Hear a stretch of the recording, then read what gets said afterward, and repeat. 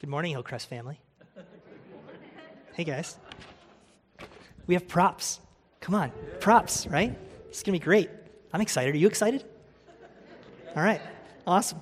If I haven't had the chance to meet you before, my name is Eric Duncan, one of the pastors here, and I am excited to be with all of you this morning. So thanks for gathering. Good to be together as the church. If you are worshiping with us online, also welcome to you, and grateful that you can tune in and worship alongside of us from home. So there you go. If you would like to grab a Bible and or inside of your bulletin, the Bible passage is actually there for you. It's in Luke chapter 12. This is where we will be today, Luke chapter 12. So I'll give you a moment to kind of get your stuff settled there. If you're a note taker, you can get out your pen to take some notes there. We'll be in Luke 12. We'll be in 13 through 21. We just kind of open that up and set that aside. We'll get there in just a couple minutes as we get rolling here. And if you're a smartphone person, you can do that too. Just grab that, open on your phone. So, so Luke chapter 12 is where we are heading.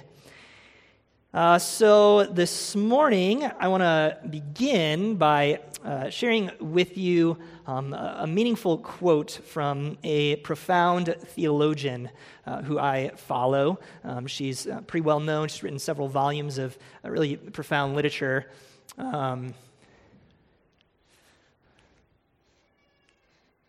Ariana Grande? You guys know Ariana Grande, right? Yeah, profound theologian. Sorry, it was a little anticlimactic there, and my clicker not working right, Ariana Grande, right? So, have you guys ever heard the song Seven Rings by her before? So she borrowed the melody from the Sound of Music song, These Are a Few of My Favorite Things. These are a few of my favorite things.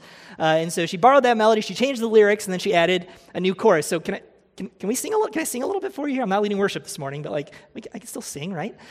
So let me just share with you the first few verses. Some of the high schoolers in the room right now are just cringing. They're like, oh gosh, the pastor's gonna sing Ariana Grande. What's going on? It's gonna be great, guys. So here we go. You guys ready?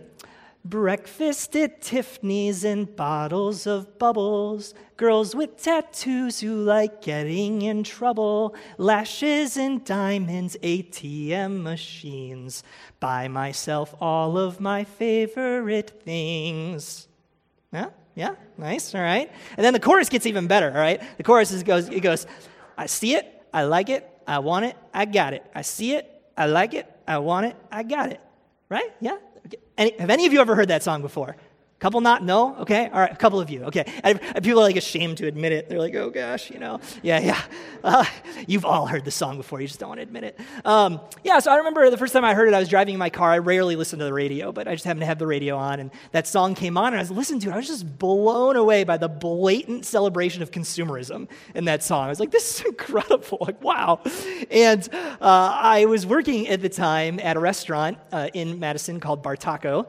And anybody ever been to Bar Taco? Anybody? Yeah? No? Yeah. Okay. All right. So yes, I was working at Bar Taco, and I had a fellow server who I worked with, and she loved Ariana Grande. She was always talking. She's like, Ari's my girl, And so, so I decided to ask her about it. I talked to her. The next day at work. I was like, hey, so I heard this song on the radio by Ari, and I thought it was kind of shallow. Come on, why do you like this song?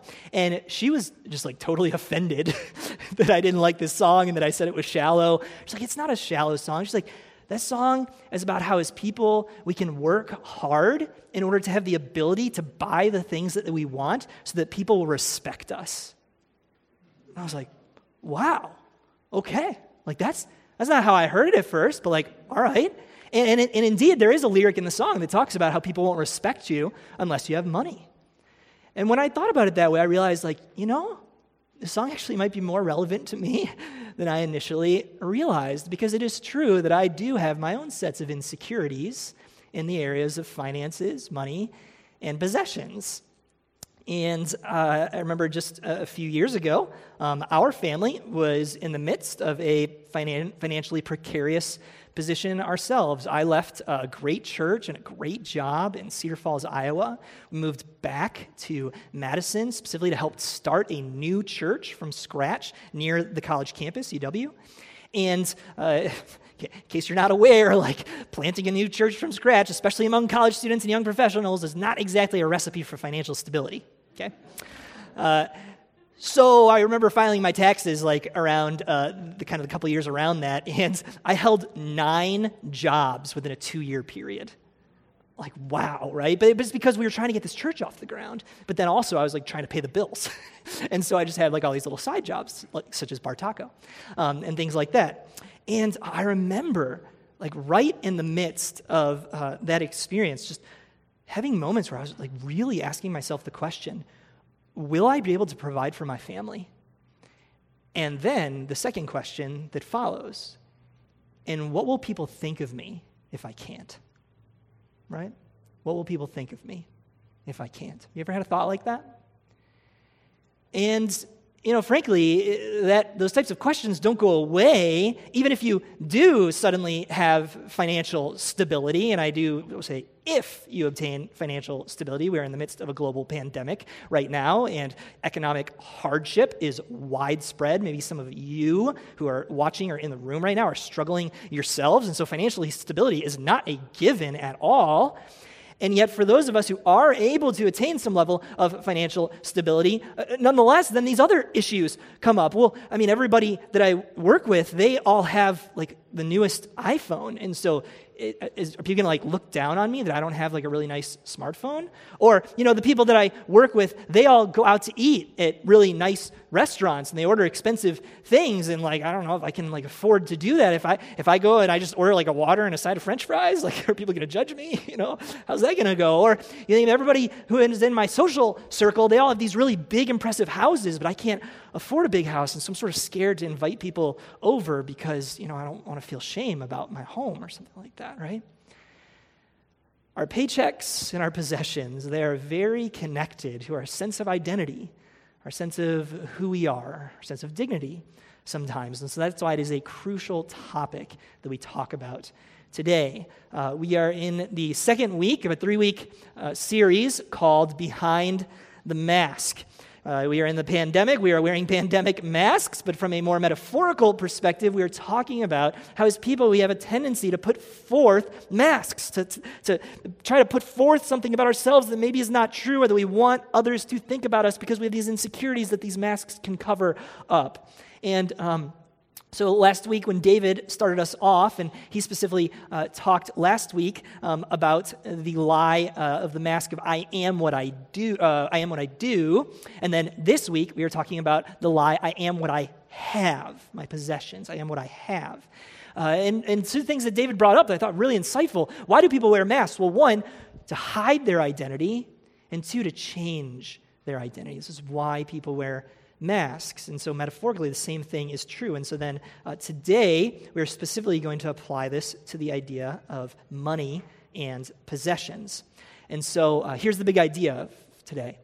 We are easily fooled into wearing the masks of riches in hopes of gaining impressive earthly status. But Jesus bestows astonishing status upon us by grace, causing us to be people who desire to be rich toward God rather than toward ourselves. Right, so that's kind of where we are headed. And so let me pray for us, and then we'll jump into Luke chapter 12. Let's pray. Father, thanks for your word. Thanks for your people. Thanks that we can be gathered or watching from home, and thanks that we can hold your scriptures in our hands and study them and learn from them, that you can reveal yourself to us through them. We ask that that would indeed happen today, that we would feel a sense of conviction and be compelled towards your love and your goodness, specifically in these areas of finances, acknowledging that this is a crucial one and so close to all of our hearts. So we trust you at this time. In Jesus' name, amen. So then, let's next slide here. Well, all right, Luke 12. Here we go. Luke 12. We're going to be in 13. Jesus is speaking. He's teaching. Verse 13. Someone in the crowd said to him, "Teacher, tell my brother to divide the inheritance with me." Okay, so let's pause here for a second. So Jesus is in a crowd, and in the midst of it, probably a younger brother, probably a man who's a younger brother, is crying, is sort of yelling out to Jesus from the crowd, this sort of cry for justice, isn't he? Right? In ancient Near Eastern culture, inheritance, wealth, was passed through families, specifically through men. Now, we potentially have problems with that in the year 2020. We have critiques we can make of that. Okay, fine. Different culture, different time, right?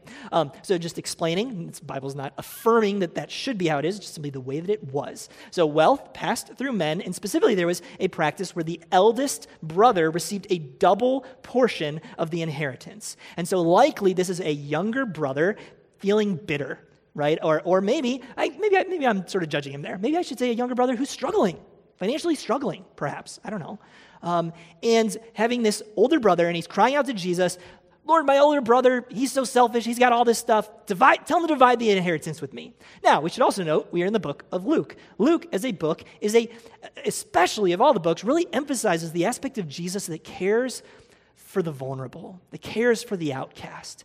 There are particular instances. Luke, the writer, goes out of his way to show us how Jesus cares for women who are very vulnerable in that time, for the foreigner, and for the orphan.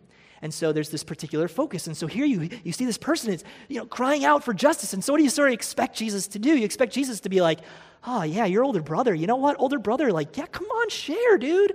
What's the deal? Share with your younger brother." But then we'll keep reading.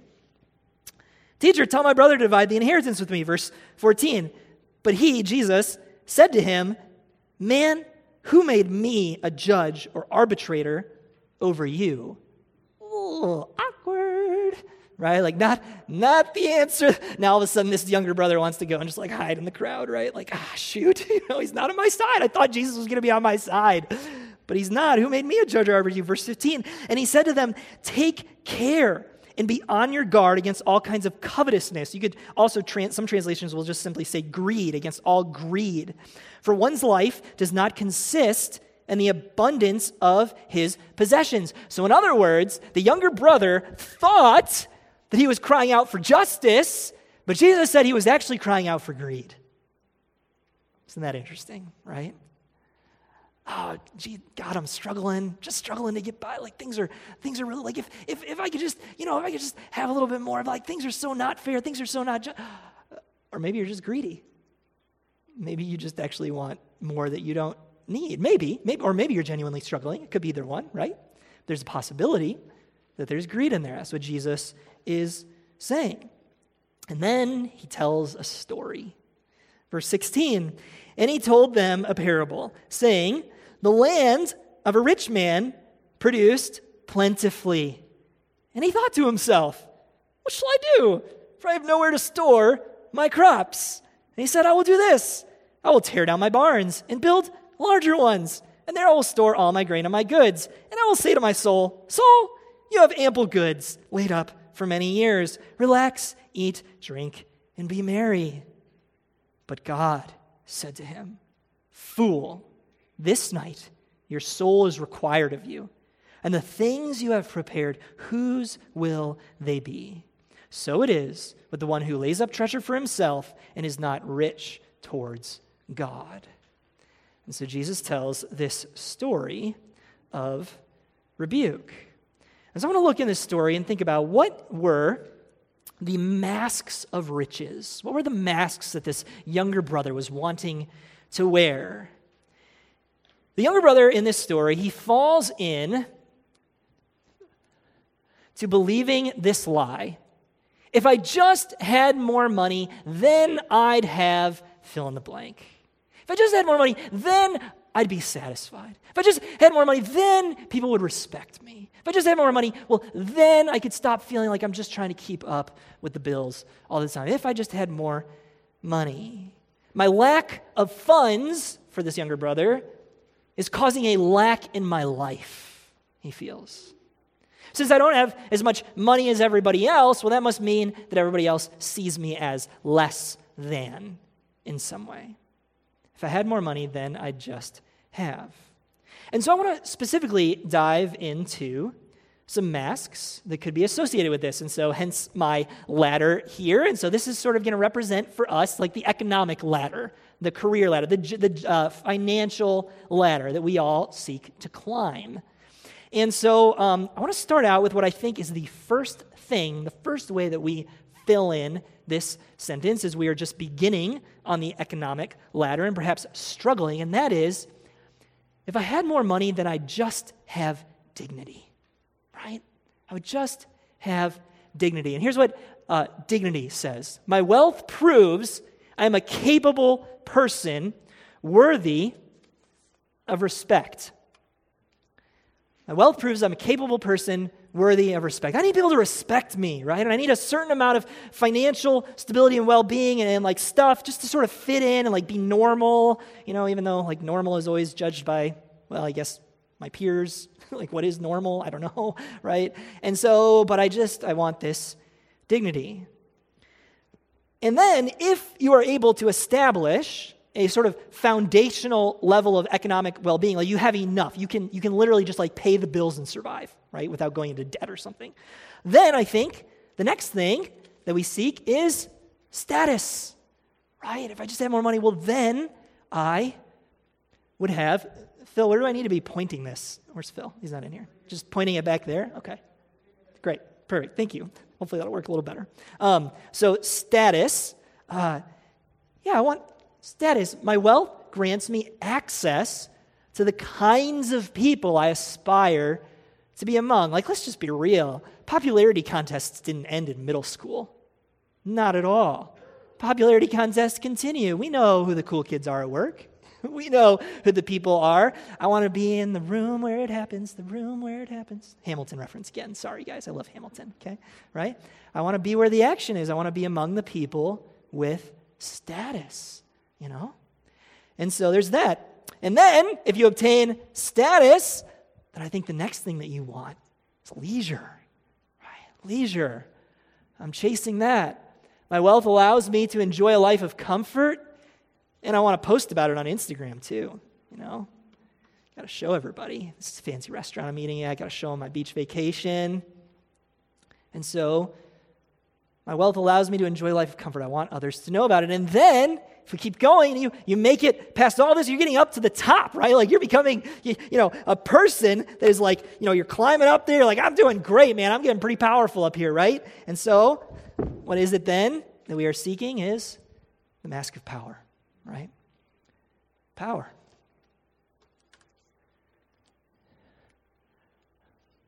My wealth allows me to control the fate of others. I hire and fire people. I build companies and tear them down. I invest. I have power, right? That's something that we see. These are the masks that we wear. These are the outcomes that we chase through financial gain. And so, as we consider these masks, I want us to look back at the story for a second and think about why. Why? Why are we so drawn to these masks? Why is the younger brother so quick to believe this lie? If I just had more money, then I'd have blank. What's the reason? And so I want to talk about the core deception. I might need your help, Tim, on slides, because, thank you. The core deception. Believing, and so, and here's what I think the core deception is in this story. Believing the material is all there is. Believing the material is all there is. This is what the man in the parable falls in to believing. Note in the little story that Jesus tells who the rich man is talking to, consulting with throughout the story. Maybe I'll have a little audience interaction too. Who's he talking to throughout the story? Anybody? Himself. It's one of those moments, actually. Look, verse 17 says, and he thought to, here you say, and he thought to himself, right? And then look in verse 19. This is one of those moments where the Bible's being funny, like Luke, the writer, he actually wants you to like chuckle when you read this. And I say to my soul, right? It's hilarious. He's talking to himself. He's convinced that the world consists of two things, himself and his stuff. And that's it.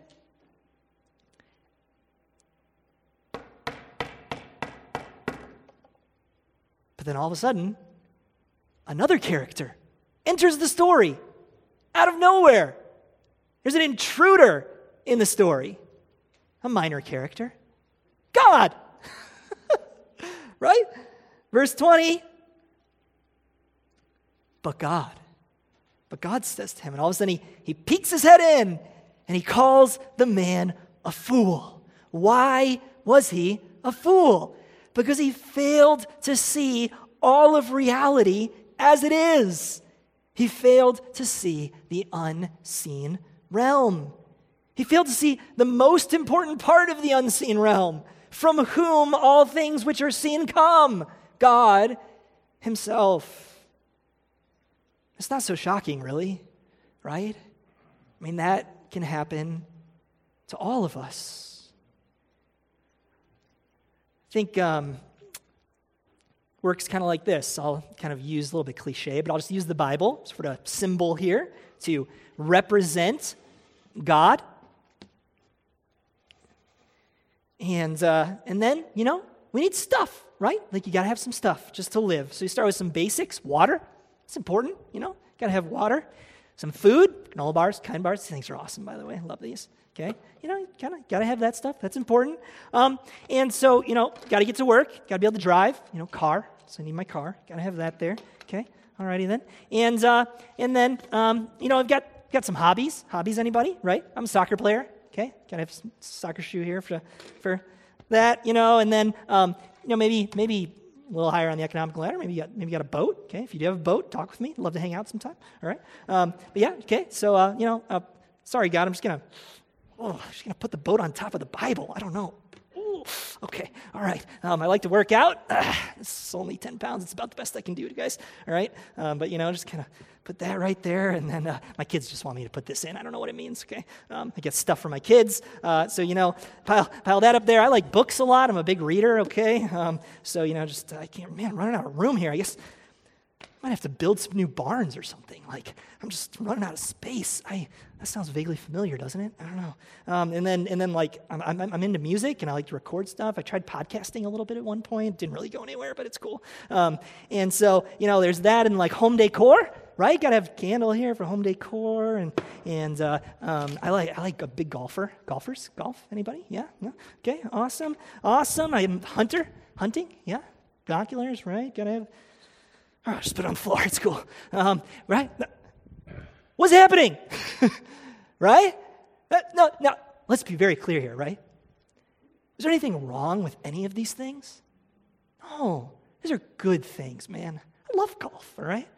It's awesome. These are good gifts from God that we can enjoy. And in fact, when God gives us these types of good gifts, he gives them so that we see him in them. And we go, what an amazing God that he creates such incredible things that we can enjoy. Wow. But on the other hand, it can creep in, and all of a sudden we start putting all of our focus and our time and our energy and our passion and our creativity just towards these things, and we don't even remember that like underneath the clutter somewhere there was a God who gave it all in the first place, right? And so, we end up in this place that says, yeah, these things are good. And in fact, material things, they do bring some measure of life. But we are wrong when we fall into believing that wealth and possessions are all that there is.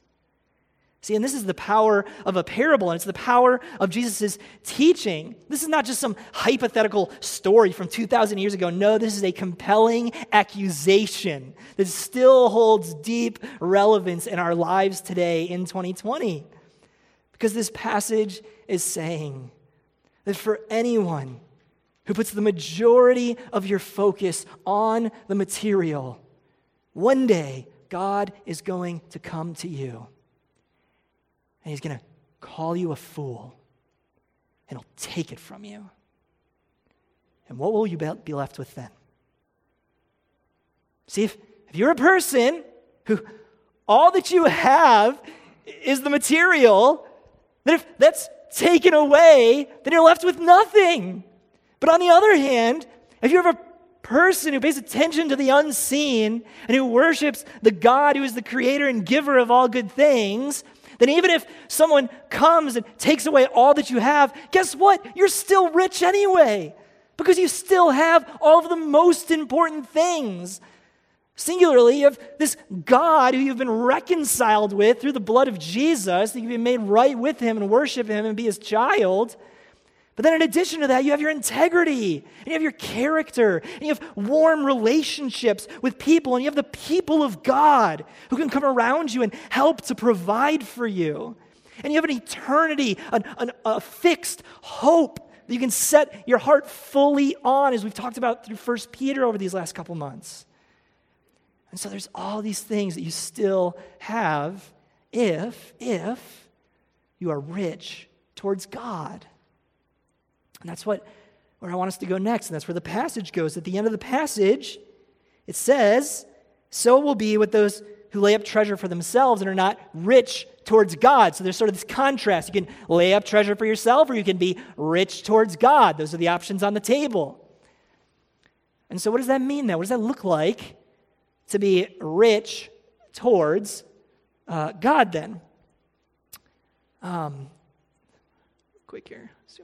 Okay, so we'll come back to that. So what does it mean to be rich towards God? Well, if being deceived led us to wearing masks, then what does life look like when we know the truth and when we take the masks off? Well, here's the first thing that I just want to note even about the language of that idea. Notice that it says, laying up treasure for yourself or being rich toward God. Notice it doesn't say laying up treasure for yourself or being in poverty and godly. Now, indeed, there might be godly people in poverty. That is definitely a possibility. But it says rich towards God. You guys, God doesn't want you to be poor. You might end up poor and still be God. That's a possibility. I'm not guaranteeing you that you're going to be wealthy just because you follow God. That's not the scriptural teaching. But there is a richness that comes from life with God. God doesn't want you to be poor. He just wants you to be rich in the right ways, in the most meaningful ways. And I'll tell you, for me, as I think about the people I've known over the course of my life, as I think about the older saints who have just walked with God for years, I think about just their persona and just kind of what leaks out of them as you're around these types of people. It's beautiful and it's compelling, and they give life. They exude abundance just from their soul. It doesn't matter how much stuff they have.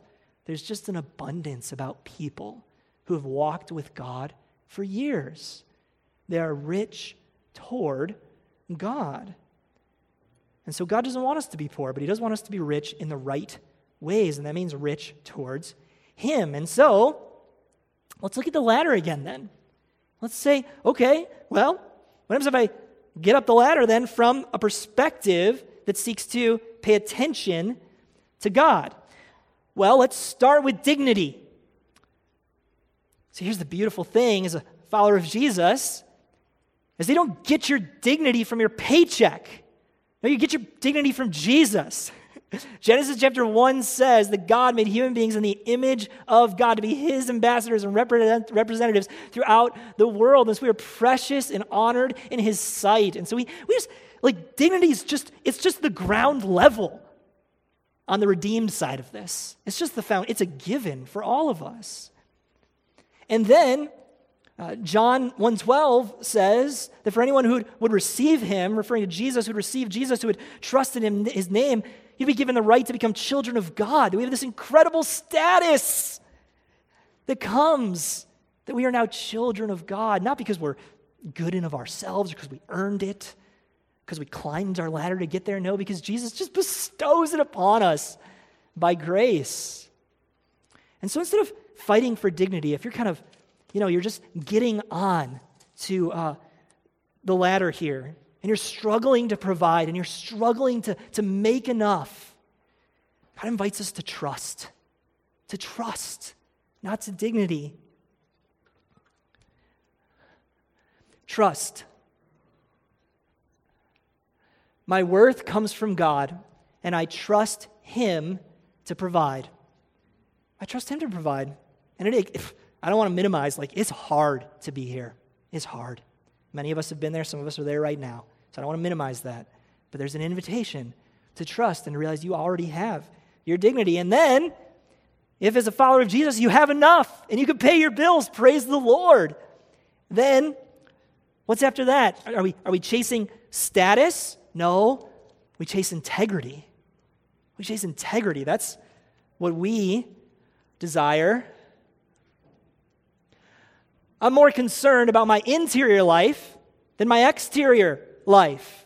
I long to be a person of character. And I think that one of the reasons why we have a generation of young people right now who are walking away from the church is really not all that much about the Bible or about Jesus or who he actually is. It's because we've got a whole lot of Christians who are more interested in status and in power than in integrity. When it comes to how we spend our money, when it comes to how we deal with issues of race and racism, when it has to do with issues of politics, we want status and power instead of integrity. And young people are just walking away. But no, we care about our internal lives. Who are we inside? Right? That's what's important. And then, if we make it beyond there and we're climbing the ladder as a Christian and you're becoming wealthy and you've got some extra, do you pursue the beach vacation? Once again, nothing wrong with beach vacation. That could be fine. That could be good. But what are you mainly pursuing? Not leisure, but rest. Rest. That's different. It's different. God's rest. Sabbath. Rest.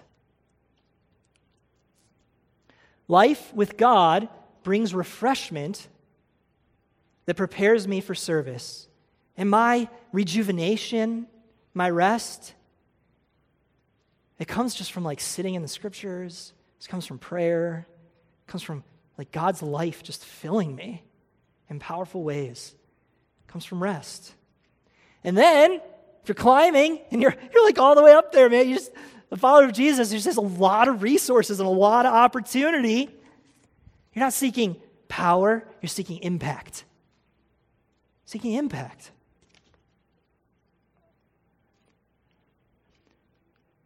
My wealth allows me to bless others and serve God's purposes around the world.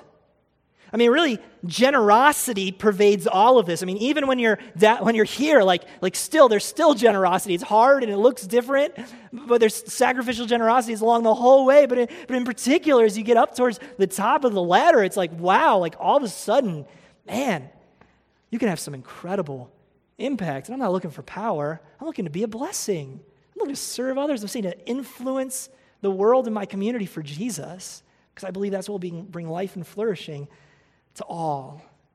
And so this is the redeemed side of the ladder then. So I want us to look at some takeaways then. Here's one takeaway for us. Who do you consult with when you make financial decisions? Who do you consult with? Are you like the rich man in the story? Just kind of having a really great dialogue with yourself, right? Or do you open up the line of communication with God? Is there prayer? And I would challenge you to this one. Do you open up the line of communication with the people of God? People in your life group, Christian friends. Would you be comfortable just opening up all of your spending to your closest Christian friend? Would you be comfortable with that? It's a very powerful practice, right? We talk, as followers of Jesus, we're supposed to be open and honest, candid, right? But then in finances, we kind of go, you don't need to look at that. You don't need to know about that. What would it look like if the next time you go to make a significant purchase, you just have a real conversation? You're looking for a house. You're looking at a particular car. You're thinking about maybe a larger, newer purchase, whatever it might be. And you go to a friend who knows Jesus and say, hey, what do you think about this? Here's kind of where I'm at in my budget. Here's kind of things I'm thinking about, and have them tell you, right? That could be powerful. You know that? And here's another one, our last one. Consider which of the masks you're most compelled toward and purposely pursue the unmasked alternative. So as you look at like this side of the ladder, these masks, I just wonder for you personally, like which one do you go like, yeah, man, status is so attractive to me. I'm just so compelled by that, Or maybe for you, it's leisure. Like I just love to like eat out and be served and just enjoy myself. Once again, nothing wrong with that, but you're just drawn to that. And then seek counsel, pray, seek the scriptures. Change your behaviors. What does it look like to pursue the one on the opposite side? To move towards that instead. I'm going to invite up Heath Johnson to share with us a little bit of how, Tim, I'll let you do it, all right? To share with us how this has looked in his own life to take off the masks of riches. So go ahead and go for it, Heath. All right. Thank you, Eric. So David asked me to share a little bit of my personal journey with finances and how learning this lesson has impacted my life.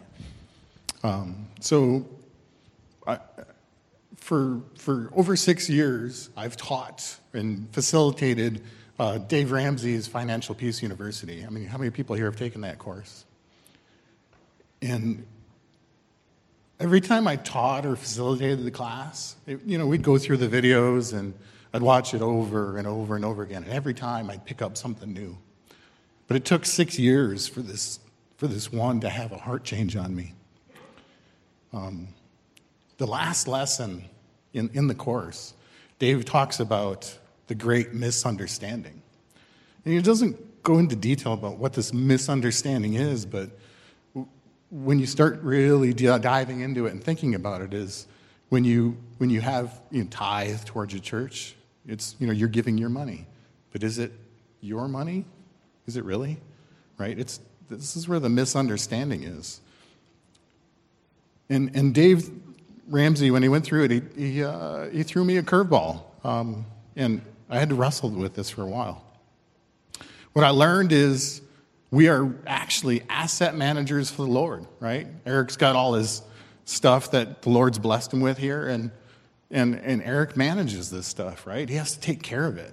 The Lord gave those things to him. And Dave quotes some scriptures to kind of point this out. So one of the first ones here we can bring up on the slide is Psalm 50. Let's kind of take a look at this. So it says here, "Hear, O my people, and I will speak, O Israel. I will testify against you. I am God, your God." So here's God actually rebuking Israel, his chosen people, right? And he says, "Not for your sacrifices do I rebuke you." So he's like, I'm getting your tithes and your worship, but that's not why I'm rebuking you. He says, your burnt offerings are continuously coming before me, but I will not accept them. A bull from your house. You got to think back to a bull from your house or goats from your folds. Those were currency for those people back in Israel. That was their money. And here's God saying, I'm rejecting them, right? And why does he say that? He says, for every beast of the forest is mine. It's God's. The cattle on 1,000 hills, it's all mine. I know all the birds of the hills and all that moves in the field. It's mine, right? We believe in the book of Genesis. God created all of it. It's all his. He says, if I were hungry, would I not tell you? Or I would not tell you. For the world and its fullness are mine. I do not eat the flesh of bulls or drink the blood of goats. But what does God really want from Israel instead of these sacrifices? He wants to be worshipped. He says, offer to God a sacrifice of thanksgiving and perform your vows to the Most High. And call upon me in the day of your trouble, right? If you're downtrodden and you're struggling financially, he says right here, call upon me in the day of your trouble, and I will deliver you, and you will glorify me. That's our calling, right? This is all his. And it took me 6 years of going through Dave Ramsey to really hear this message. One of the ways Dave Ramsey puts it in his lessons, he says, God does not need my money. He doesn't need my tithe, right? It's not my tithe. If he really needed it, lightning would strike and there would be a greasy spot where I was sitting, right? He would just take it all. He's God. He's created all of it. It's all his. He can take it if he wants. I mean, Eric pointed that out as well. I can't emphasize that enough. For us personally, we've been working towards through the ability with our personal finances to complete paying off our house. This is our last step, right? We're on the last step. So we've been laser focused with our finances, following Dave Ramsey's course on paying off our house. And that was actually supposed to happen now, but then COVID happened and it fell off the tracks, right? But we're still on course. We had to give it up, that plan to do it now, and it's on track now for the spring, and I trust the Lord that we'll get there. But it's his. It's his property. It's his house. He'll pay for it. But at the same time, don't hear that I'm perfect at this, right? There's been times where I've been going through this lesson of climbing the ladder with everything, and the Lord's spoken to us. We've been in a grocery store, and the person in front of us couldn't afford all their groceries, and they're trying to figure out what they can take off. And Teresa leans over and says, we should pay for their groceries. And what happened? I let dignity and pride get in my way, and I said, no, right? And the Lord's dealt with me on that, right? So I still struggle with this. And then when it comes to giving, sometimes the Lord asks us, Teresa and I, to go beyond what's even in our budget for the month, right? We're going, ouch, this is going to hurt, right? But at the same time, is it my money? It's not. It's his. So we give it all to him. So in this process, we have learned to give everything over to God, not just our finances, but also our house, our cars, our 401k, my job. It's all his. He just wants us to worship him, just like the psalm says. So going down this process personally has changed our perception of not only our worldview of ourselves, but also of others. We don't look at masks anymore. We don't see the masks, right? I don't look up to people that have more than I do, and I don't look down on people that have less than I do. It really has changed the perception of our world. We've removed that social, societal mask of status and put it on a different mask.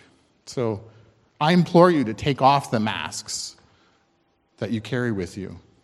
It'll change your world. It's changed our world drastically. And just worship him and give him the glory for everything. Amen. Yeah, absolutely. Thanks, Heath. Yeah. Let's praise God for Heath's story. Yeah. Amen. Yeah.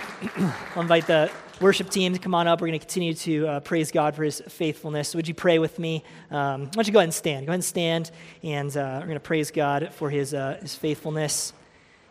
Let's pray.